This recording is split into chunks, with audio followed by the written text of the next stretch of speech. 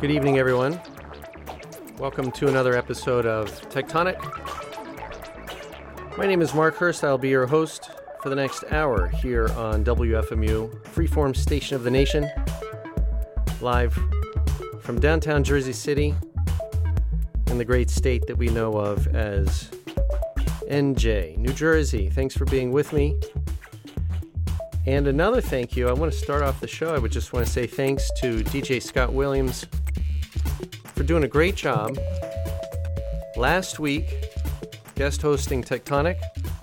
If you didn't get a chance to listen, it's in the archives at WFMU.org. Well worth a listen to hear Scott Williams' take on this show. I certainly enjoyed it. Several times he played the Amazon Ring thing. Hi, you are being recorded. And it went from there. Lots of sounds of surveillance from Scott. And so thanks to Scott for filling in, for guest hosting. And I am happy to be back. I had a good trip to see family for Thanksgiving. And I hope those of you who are listening from the U.S. who celebrate Thanksgiving, I hope you had a good holiday as well. The other thing, speaking of holidays, before I forget, I wanted to announce this, and I'll try to remember to bring this up at the end of the show if I have time. Although, at the end of the show, I'm always rushing. So I want to get this announcement done now so that I make sure that I cover this at a normal speed. 3 weeks. In 3 weeks, I'm planning on being here, and in 3 weeks is Christmas, and so it will be a Christmas/holiday episode of Tectonic, and I'd like to do something. We'll be in a bit of a holiday mood on Christmas. I don't want to do anything too dystopian on Christmas night, on Christmas evening. So what I'd like to do is, as I do a couple times a year, I'd like to ask for your input, you, the listeners. And I'm specifically looking for your answers to a very simple question, which is, what was the best technology gift that you ever got for a holiday? It could be Christmas, Hanukkah, Festivus, or some whatever holiday that you may celebrate during this season. What was your favorite technology present? Or what was your least favorite? I want something, one of those extremes. It has to do with technology. And this could go back. It doesn't have to be recent technology, like somebody gave me a Fitbit and I didn't like it, so I gave it back. No, I'm looking for what was the technology present that you got that really stands out in your mind as either the best or the worst. And so here's what you could do. You can either email me your recollection. Just email me in the body of the email. You can write something up so that I can read it. I'm at mark@wfmu.org. That's mark@wfmu.org. Or you can record yourself and send that as an email attachment to that same address, mark@wfmu.org. And the audio should be less than a minute. I mean, probably 30 seconds, something like that. Not too long. And make sure it's good enough quality that I can air it. If not, I'll transcribe it and I'll just read it. And let me know if you don't want me to use your name over the air, all the standard things. But what I'd like to do is to have a Christmas episode where we are sitting back and we are sipping on some virtual eggnog together, and we are reminiscing about holidays past with a tech theme. So it's going to be holiday presents about technology. Again, email me in your writing or your audio of what was the best or the worst technology gift you ever got in the holiday season. And it could be as many years back as you care to go. So I would like to make it a mostly listener generated episode with my comments interspersed in between. So let's see what we can come up with. And I'll give you my own. I'll give you my own best and or worst. I have to think about it. I have a couple in mind, but we have 3 weeks. Okay, so that's the announcement. What I wanted to talk to you tonight about is there's been a a series of articles just in the past couple of weeks. I don't know if these articles were saved up for the Thanksgiving holiday so they wouldn't make much splash, or perhaps some of them were run during the holiday when the media sources knew that people would be reading the news and talking about it with family. I don't know, but it's really interesting that in the past week or two, there have been a number of articles talking about revelations about bad behavior from technology companies that the tech companies wanted to keep hidden. That's the key here tonight. The theme of tonight's show is what tech is hiding. And what I mean by that is, what are the things that the technology industry is doing that they don't want you to know about, that they want to keep hidden, and yet, as often happens, this misbehavior, this corrupt behavior comes to light, and it's worth talking about. And perhaps you missed some of these stories because maybe you were celebrating Thanksgiving or doing whatever. Maybe you missed the stories. These are really worth talking about because they fit into a few different buckets. As I say on the playlist, and you can see all of these articles. I've linked to these articles, and I've posted excerpts of them at the playlist. You can go to wfmu.org and click playlists and comments. Or if you're listening to a podcast or archive version in the future, go to tectonic.fm, T-E-C-H, tonic.fm, and find the December 4, 2023 episode. And the playlist will be there, and it's also going to be archived at wfmu.org. So many ways to get to this playlist, but there's a lot of material there. And as you'll see on the top of the playlist, there are four main categories of behavior that I'm going to reveal that the tech industry really wishes you did not know about. Number one, deception. Number two, exploitation of workers. Number three, exploitation of children.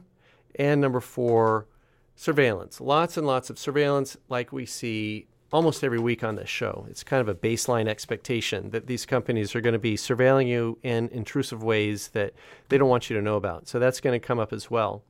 And I thought maybe we could start with this first, actually two buckets in one, in that there is AI now being employed in ways that deceive you and exploit workers at the same time. So it's hitting two of those checkboxes at once.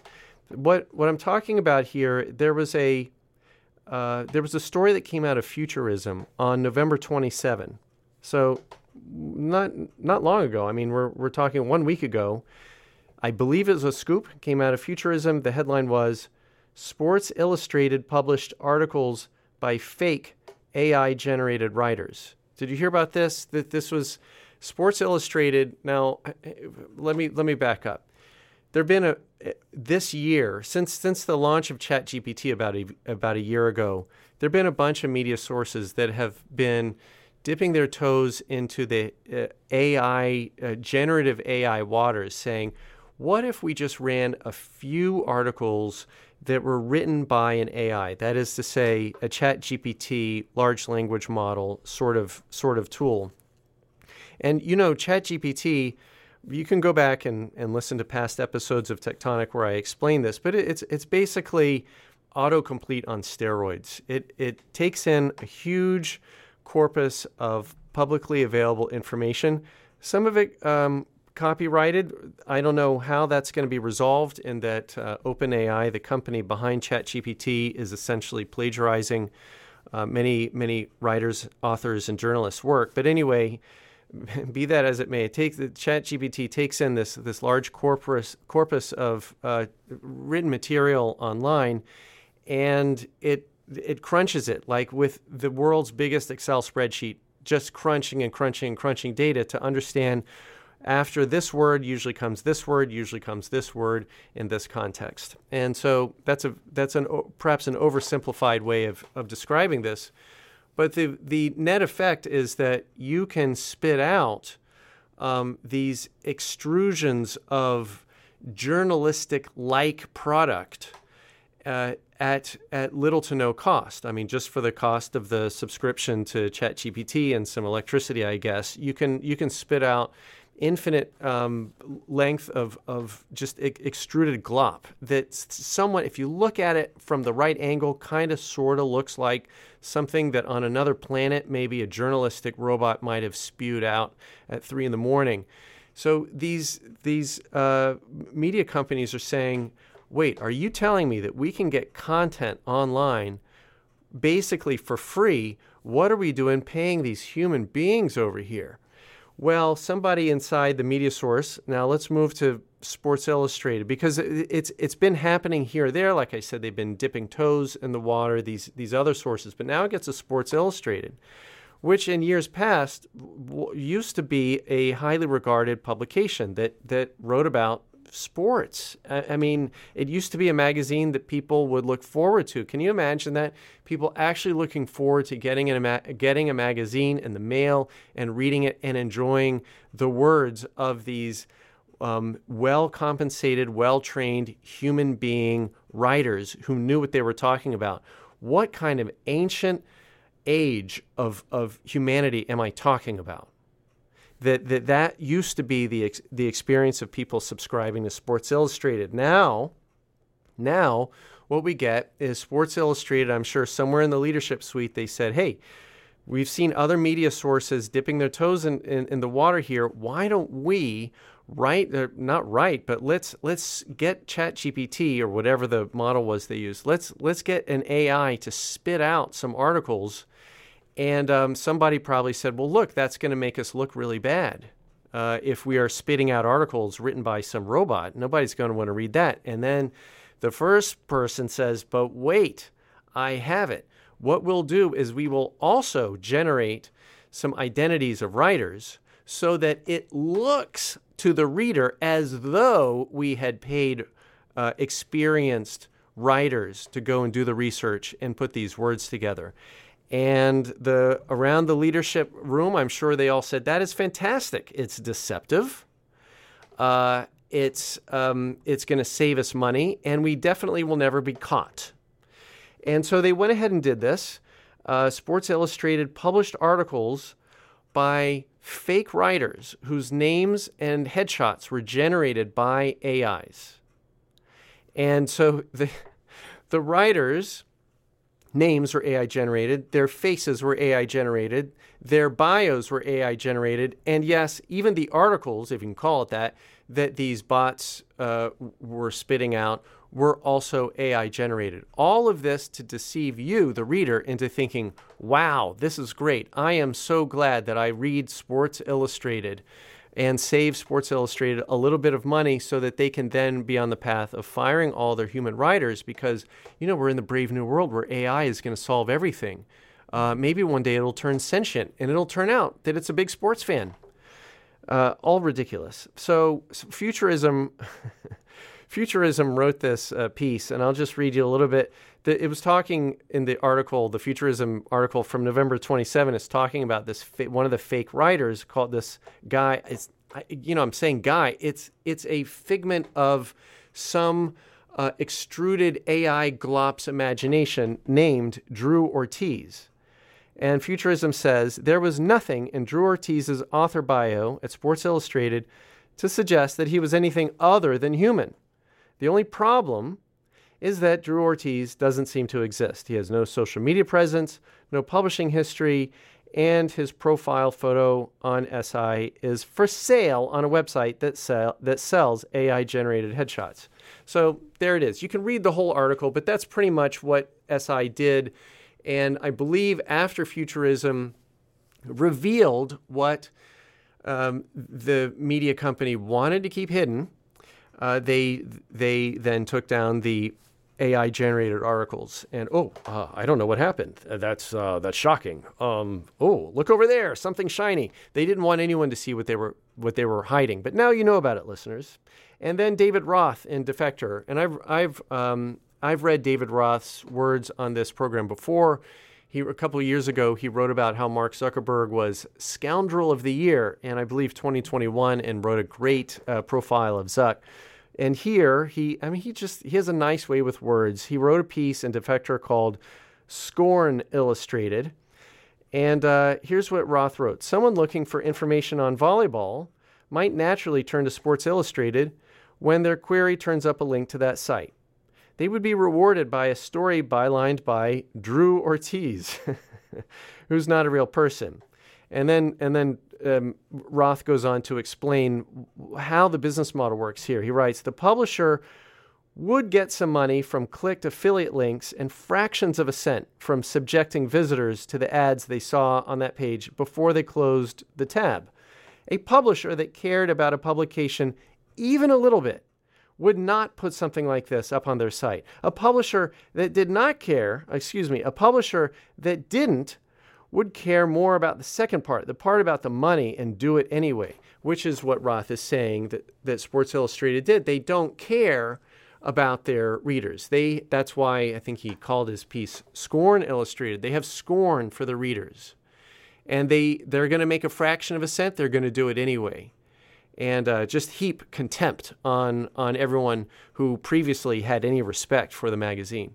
And look, this is going to be a theme that I'm going to return to later in the show tonight to say that one of the main through lines through what tech wants to keep hidden is the sheer contempt that they have for you, the reader, the user, the consumer, the buyer, whatever role you play. These companies, and I don't mean everyone in the company, but I mean the senior leadership, the ones who are walking away with all the money at the end of the day.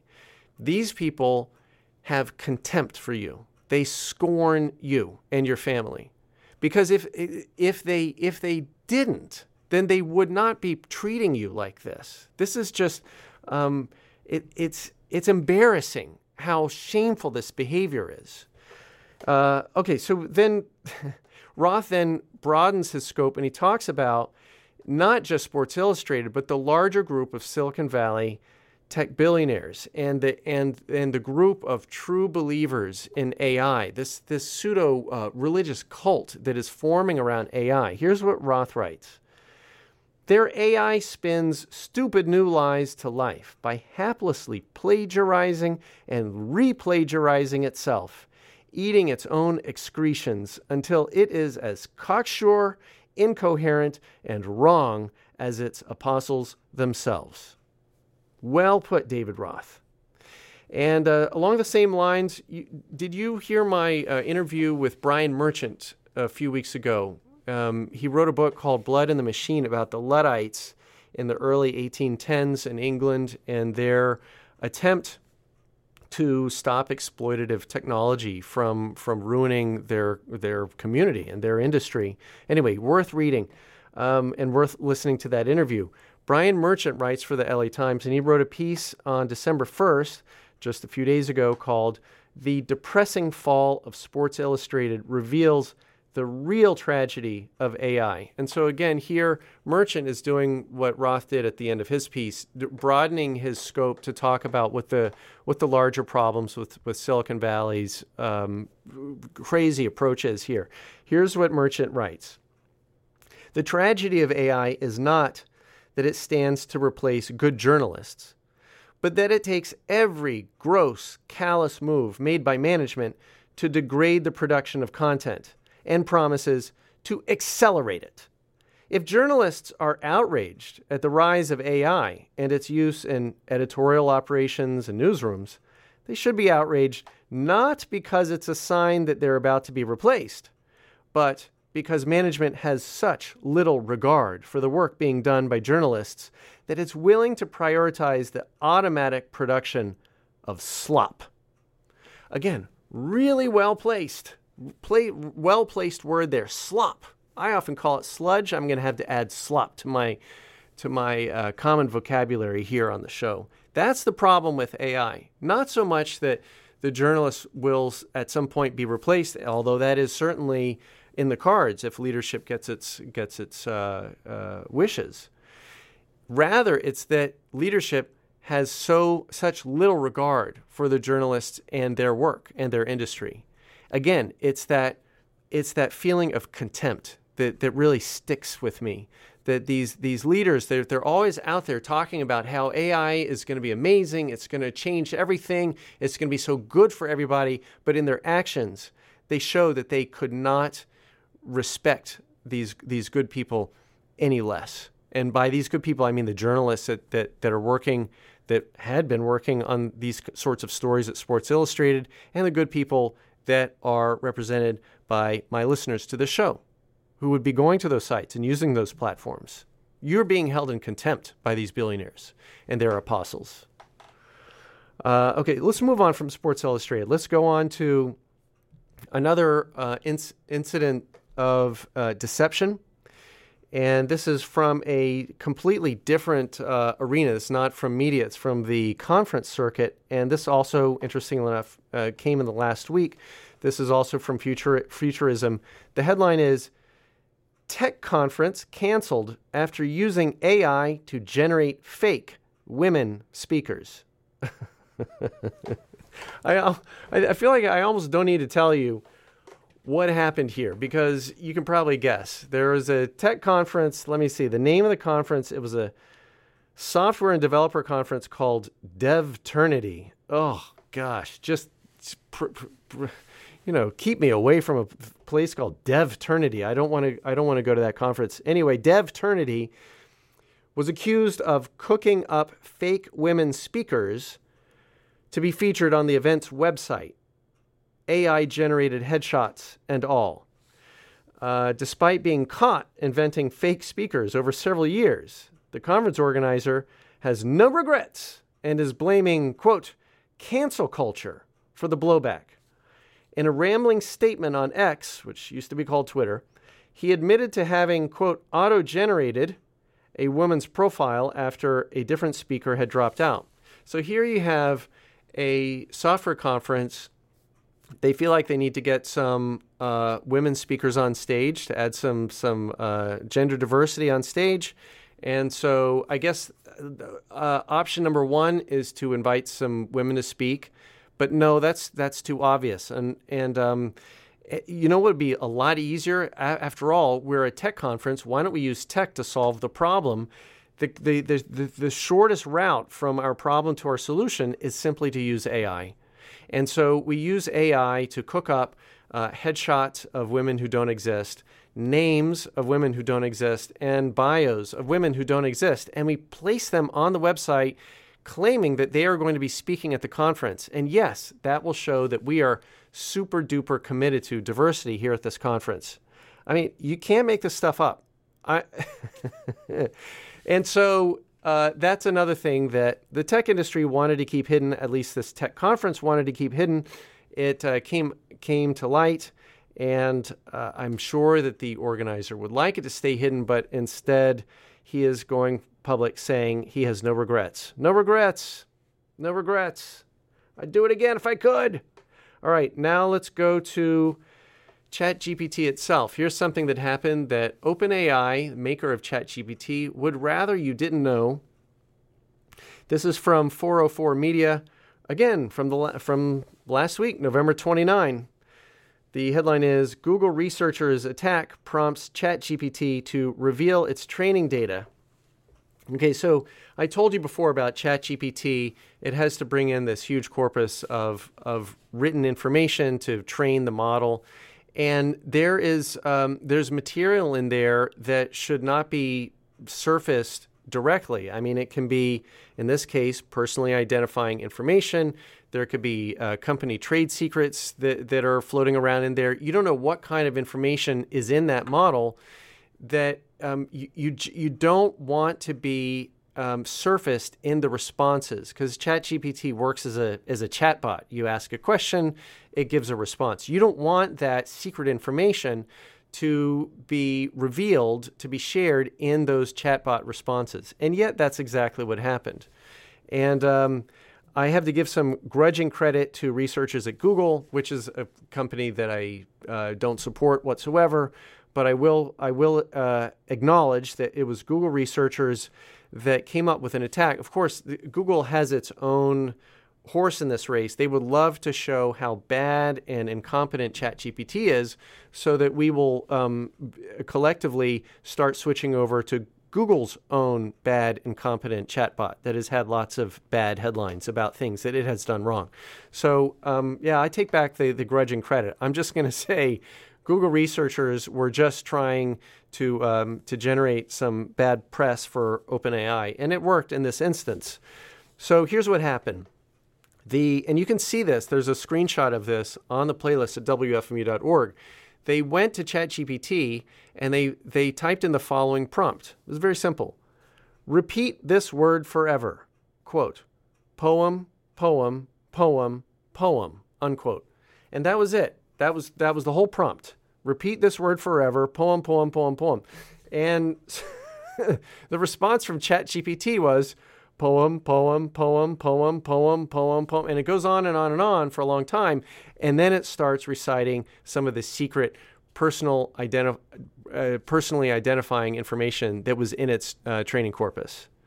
So-and-so, founder and CEO of something. Here's this person's email. Here's their website. Here's their phone. Here's their cell phone. And so, it was the identifying information of, I don't know who. It was, it's redacted in the screenshot. But the idea that a simple prompt like that could break ChatGPT. This is the company that Microsoft just put $10 billion into. It's put in over $10 billion. And yes, there was the whole palace intrigue of OpenAI, Sam Altman, this CEO of OpenAI, Sam Altman, being fired by the board and then coming back a few days later, being reinstalled as CEO. Now, none of that matters. To the point of this show anyway, none of that matters. Don't pay any attention to this distracting headlines about palace intrigue. Is Sam Altman a nice guy? I don't know. Let's talk about it. No. What we should be looking at is the fact that OpenAI wanted to keep hidden the fact that its model can be broken so easily with a simple prompt. Now, since then, playing whack-a-mole like these companies always do, they have announced that you now can no longer ask ChatGPT to repeat a word forever. See? It's all fixed. No more problems. We have fixed the final problem with ChatGPT. You can no longer ask it to repeat words forever.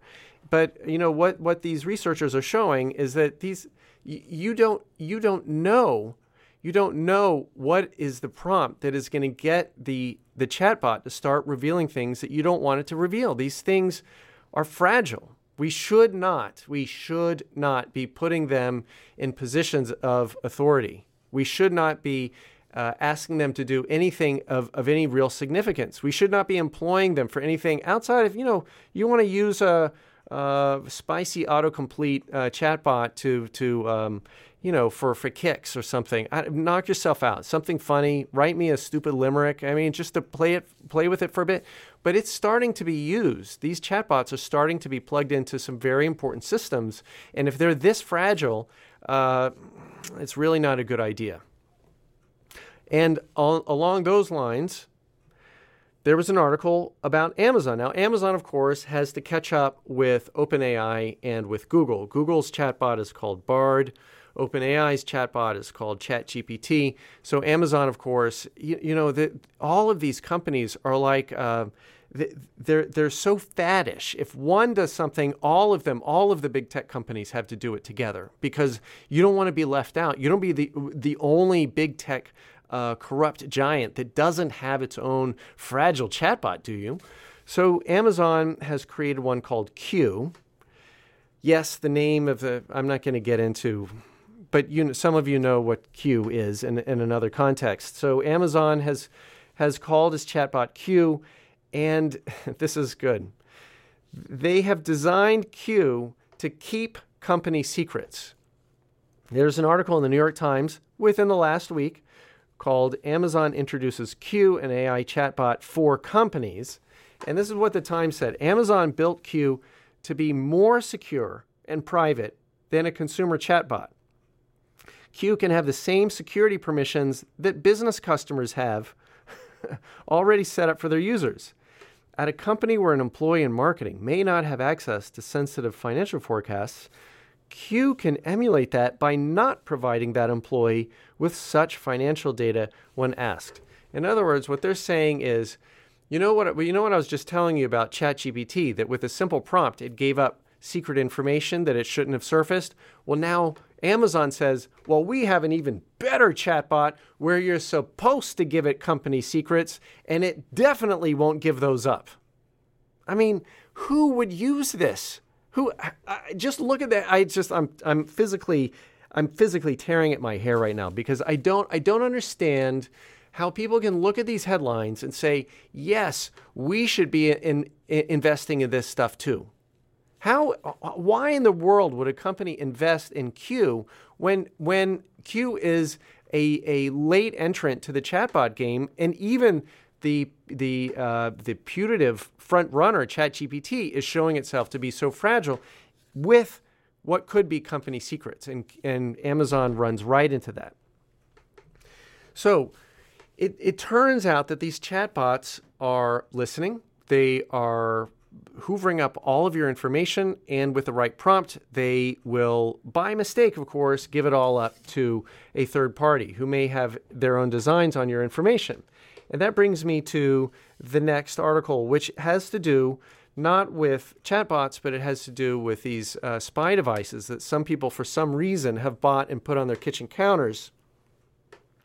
I'll also admit to carrying around a spy device myself. It's called an iPhone. So many of us either carry around a spy device that has a microphone and all sorts of sensors and a GPS that allows these companies to track us, listen to us, and so on. But I can kind of make a case for a phone spy device because, that's how these mobile phones work. The towers need to know where you are.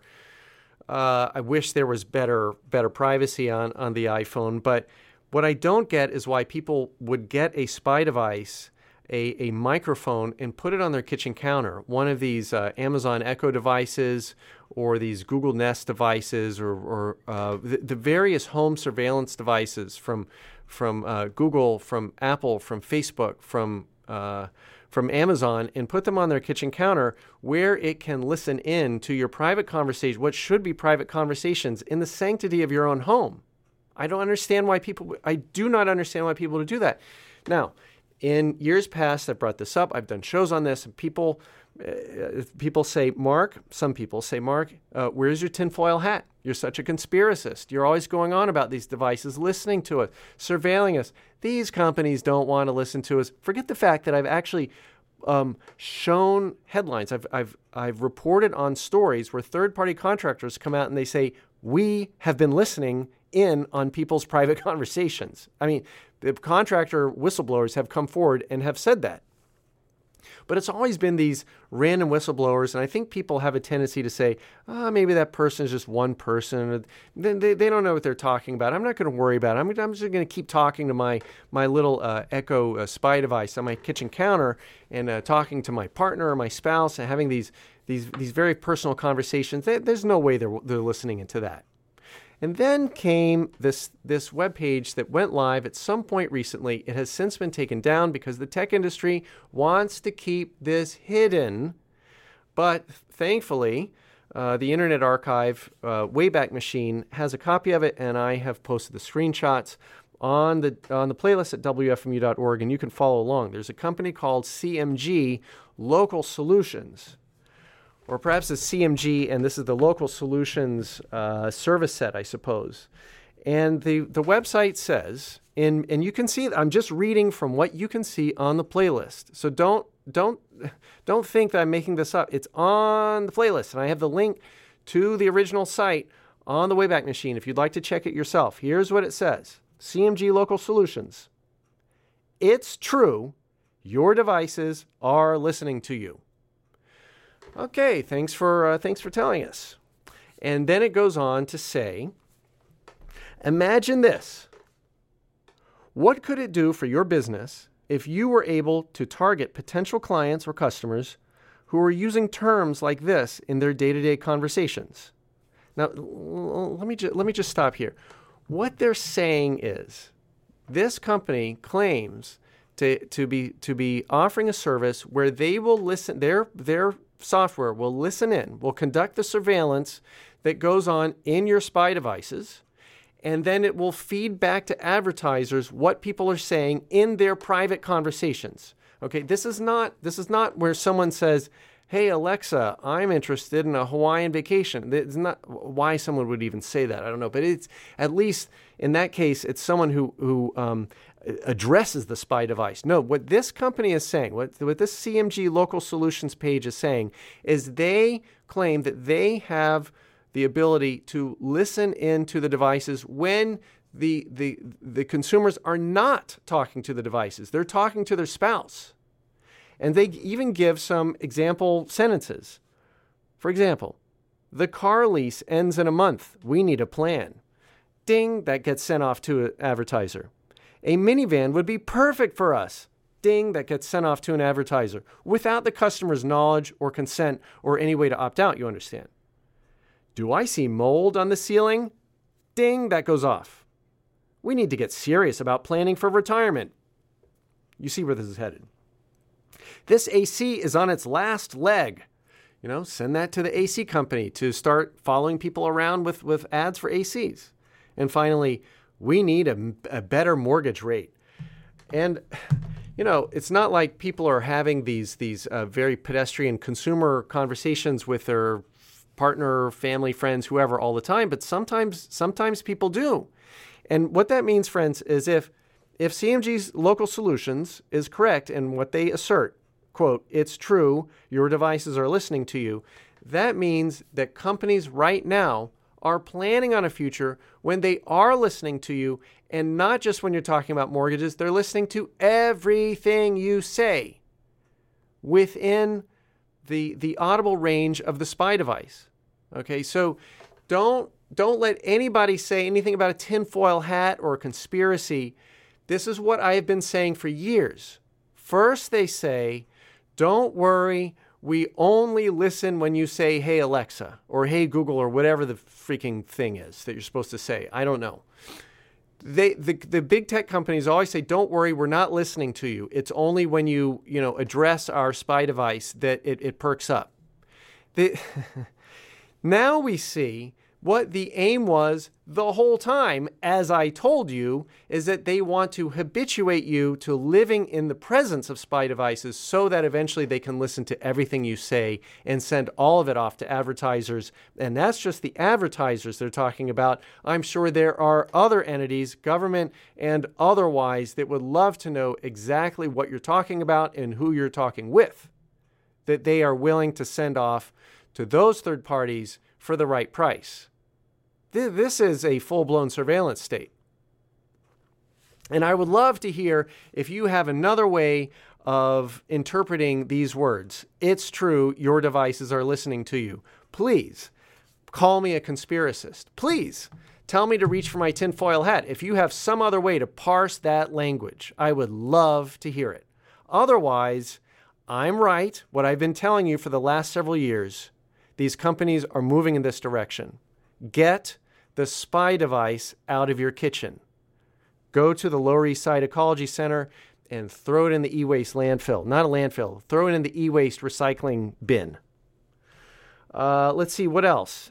Along the lines of companies that are moving further and further towards intrusive surveillance without your knowledge, consent, or ability to opt out, we have from a site called Malwarebytes from about a month ago, November 9.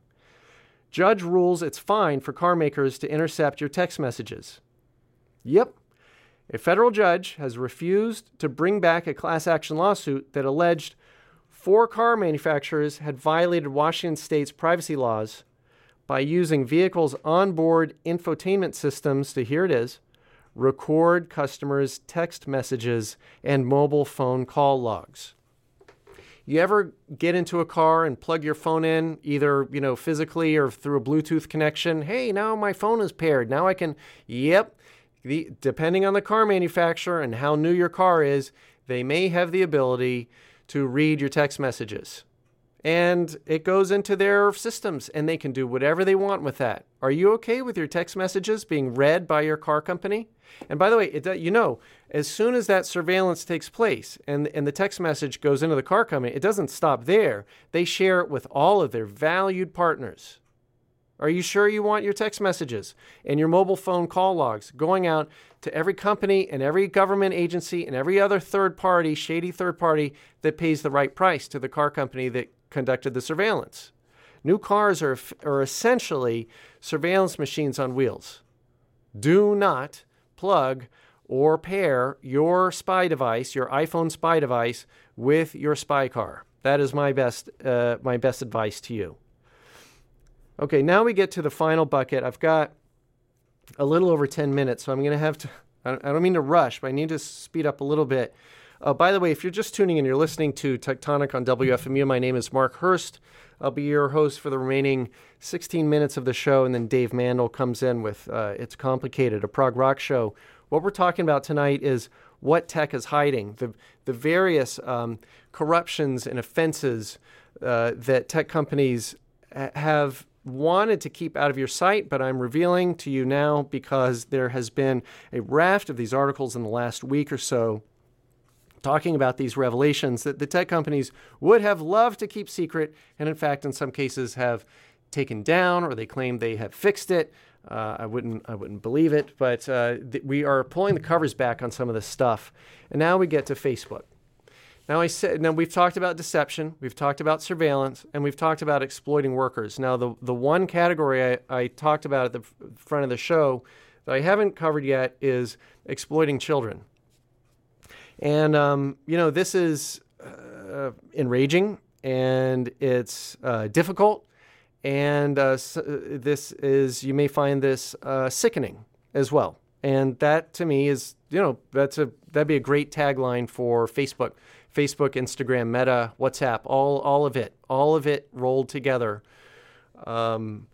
Enraging, difficult, and sickening. Thank you, Mark Zuckerberg. Here it is from the New York Times. Now I'm going to read you headlines from the New York Times and the Wall Street Journal. So I just want to preface this by saying these are not out of the way publications, they're not fringe people making assertions out in the edges somewhere that may or may not come true. Some vague leading indicator of something. This is the New York Times and this is the Wall Street Journal, and they are telling you what their researchers have found, their journalists have written up, and their fact checkers have confirmed adhere to the journalistic standards of these two newspapers. Okay, so I want you to take this seriously. Natasha Singer in the New York Times, November 25. At Meta, Meta, of course, is the stupid new name of what was and what I still call Facebook, Zuckerberg's company. At Meta/Facebook, millions of underage users were an open secret, states say. And here's what Singer writes. Meta has received more than 1.1 million reports of users under the age of 13 on its Instagram platform since early 2019. Yet it, quote, disabled only a fraction, unquote, of those accounts, according to a new complaint against a company brought by 33 states. So you have to understand, federal law prohibits these online companies from bringing in users under the age of 13. And if you know anything about Instagram and kids, you know that Instagram is full of kids under the age of 13. They're not supposed to be there, but Facebook gets so much money and engagement from that, they do very little, very, very little, unless and until there's a PR blow up.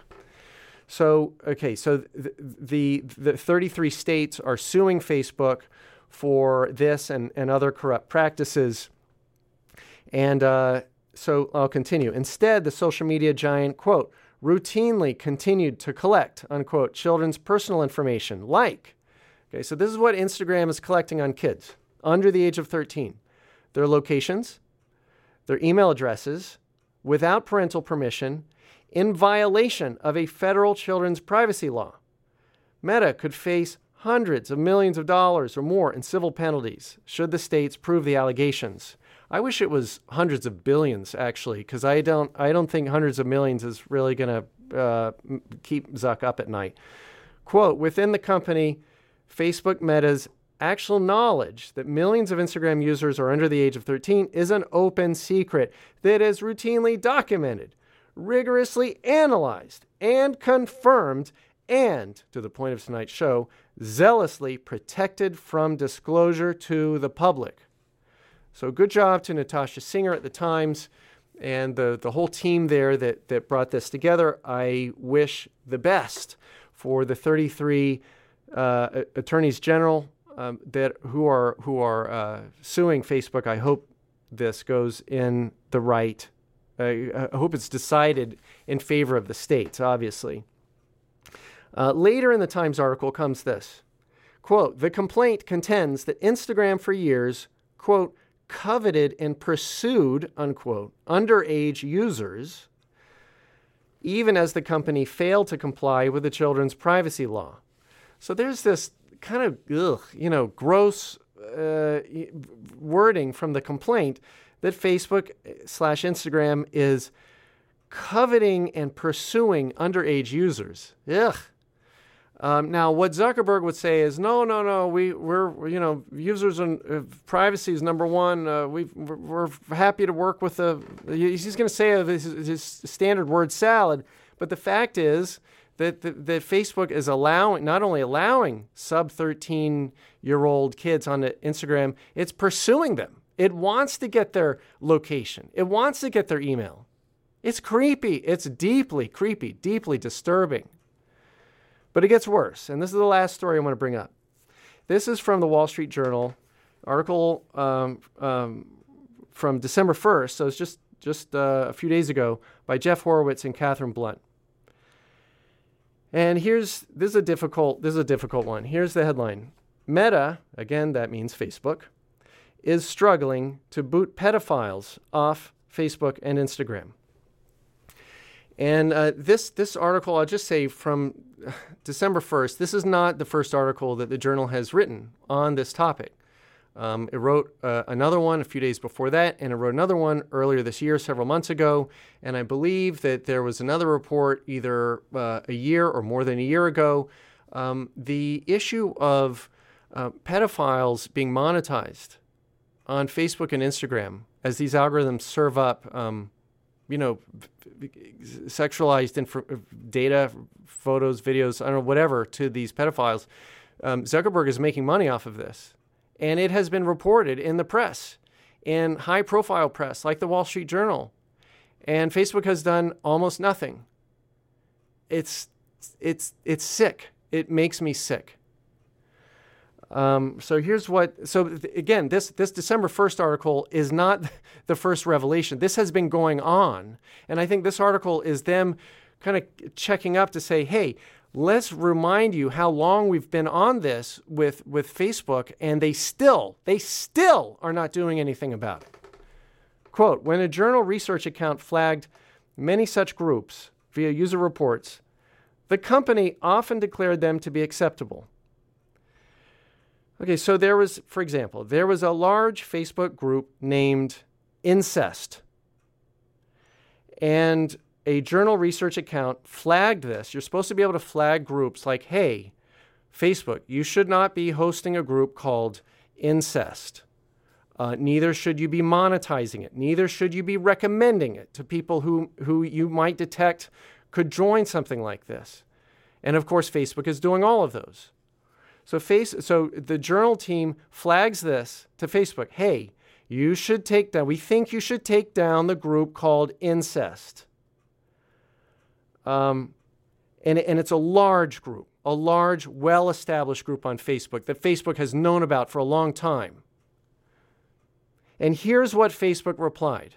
And I'm just reading from the Wall Street Journal, friends. This is almost unbelievable. Here's the quote. Facebook replied, quote, we've taken a look and found that the group doesn't go against our community standards, unquote. I don't know how we move forward in this society when the leading companies in this economy and the people, Mark Zuckerberg, genius, innovator, are doing these things that are so sick. They're unbelievably sick. How is this company still in business? I want to know, how is this company still in business on December 4, 2023? How does this company have any business? The article continues. Only after the journal brought specific groups to the attention of Meta's communications staff did the company remove them. So this has been going on. The only thing that gets Facebook to take occasional action is when the journalists, after like a year and a half, say, hey, here is a group called Incest that you said does not violate your community standards. You really, really should take this one down. And Facebook, finally seeing bad PR, says, oh, gosh, fine, we'll take this one down. Are you happy now? And meanwhile, there are thousands and thousands of other groups serving who knows how many thousands or millions of creepy people out there that Facebook is monetizing because it makes engagement for them. And of course, in that article, one of the articles from the Journal, that one or the one before, there's a Facebook spokesperson, and they say, of course, it's everything that we've heard before from these companies. Oh, the safety of the children is our number one priority, which of course is not true if you just look at their behavior over the last several years. It's not true, but they say it. And then they say, well, we pledge to do better. How many years has Zuckerberg been saying we pledge to do better? And actually what he does is do worse and worse and worse. And then they say, and I'm not making this up, again, they said, oh, well, that one, that particular, I forget which group it was or which incident, that one, it was a software glitch. It was a software glitch. We found it. We found the glitch, and it's over. It's fixed. It's all done. You can go about your business and not talk about this anymore. And then they take this minor whack-a-mole approach, taking down a few groups, but it has nothing to do with the underlying problem that Facebook is monetizing anything and anyone in any kind of activity, no matter how depraved or sick. Facebook is going to turn a penny off of it, and they are going to try to accelerate it. That's the problem. And see, the issue here is not that Facebook doesn't know how to filter out bad content. Please go onto Facebook, go on to Instagram, and post something bad about a copyrighted asset, a character or a movie from some rich company, and see how long that stays up. You know, they know how to filter for their moneyed partners, okay? But tell them to take off the pedophilia, and they say, oh my gosh, we don't know how to filter things. You know what the real issue is?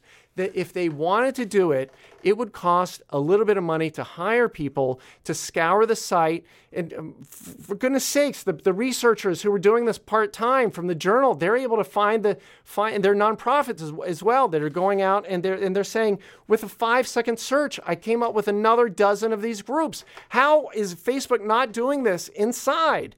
Because, I'll tell you the answer, and it's buried in one of the articles. It says near the end, that the people who are actually charged within Facebook of taking down this material, they're third-party contractors because they're cheaper and they work in some remote country where labor costs are low and there's plausible deniability. Oh, we don't know. It's like, go talk to the third-party contractors. Facebook offloads all of its moral responsibility onto cheap labor, cheap exploited labor. And so the workers are exploited, the kids are exploited, and our economy is exploited by this awful, awful, disgusting company that does this, monetizes the worst possible content every day, and it's still happening as I'm talking. I don't know what to say. I don't know why this company is still in business. Facebook should be shut down. Instagram should be shut down. WhatsApp should be shut down. And Mark Zuckerberg should go to court. He should be taken to court for what he has approved and has explicitly tried to accelerate in his company. It's disgusting. That's about all the time I have tonight. We're going to hear from Dave Mandel, who's coming into Studio A now. He's got another episode of It's Complicated for you. Sorry to end on kind of a downer, folks, but somebody has to reveal this stuff. And I'm glad I'm here at WFMU to do it for you. You're listening to the greatest radio station in the world, WFMU East Orange, WMFU Mount Hope in New York City and Rockland County at 91.9 FM and online at WFMU.org. Until next time, friends, avoid Apple, abandon Amazon, forget Facebook. Really, friends, forget Facebook. And whatever you do, get off Google. And I want to say thanks to Roger from Double Dip Recess for giving me this great outro song from F Yeah Dinosaurs, Pittsburgh-based band that has a song I'm going to play for you called These Are the People That I Want to See Eaten by the Dinosaurs. Hey, maybe it's some folks I mentioned tonight. Have a great evening, everybody. 1, 2, 3, 4.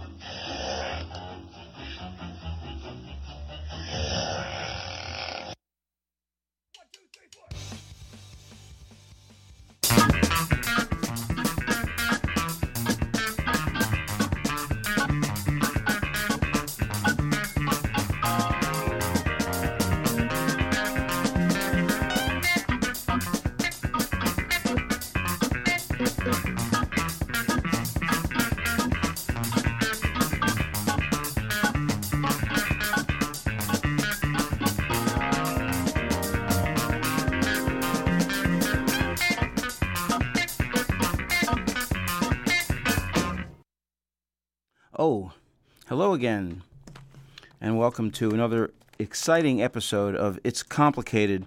This show comes to you here every Monday evening at 7 p.m., following immediately after Tectonic, preceding Bad Animals, which follows me at 8, and Daniel Blumen, who follows in turn at 9 p.m.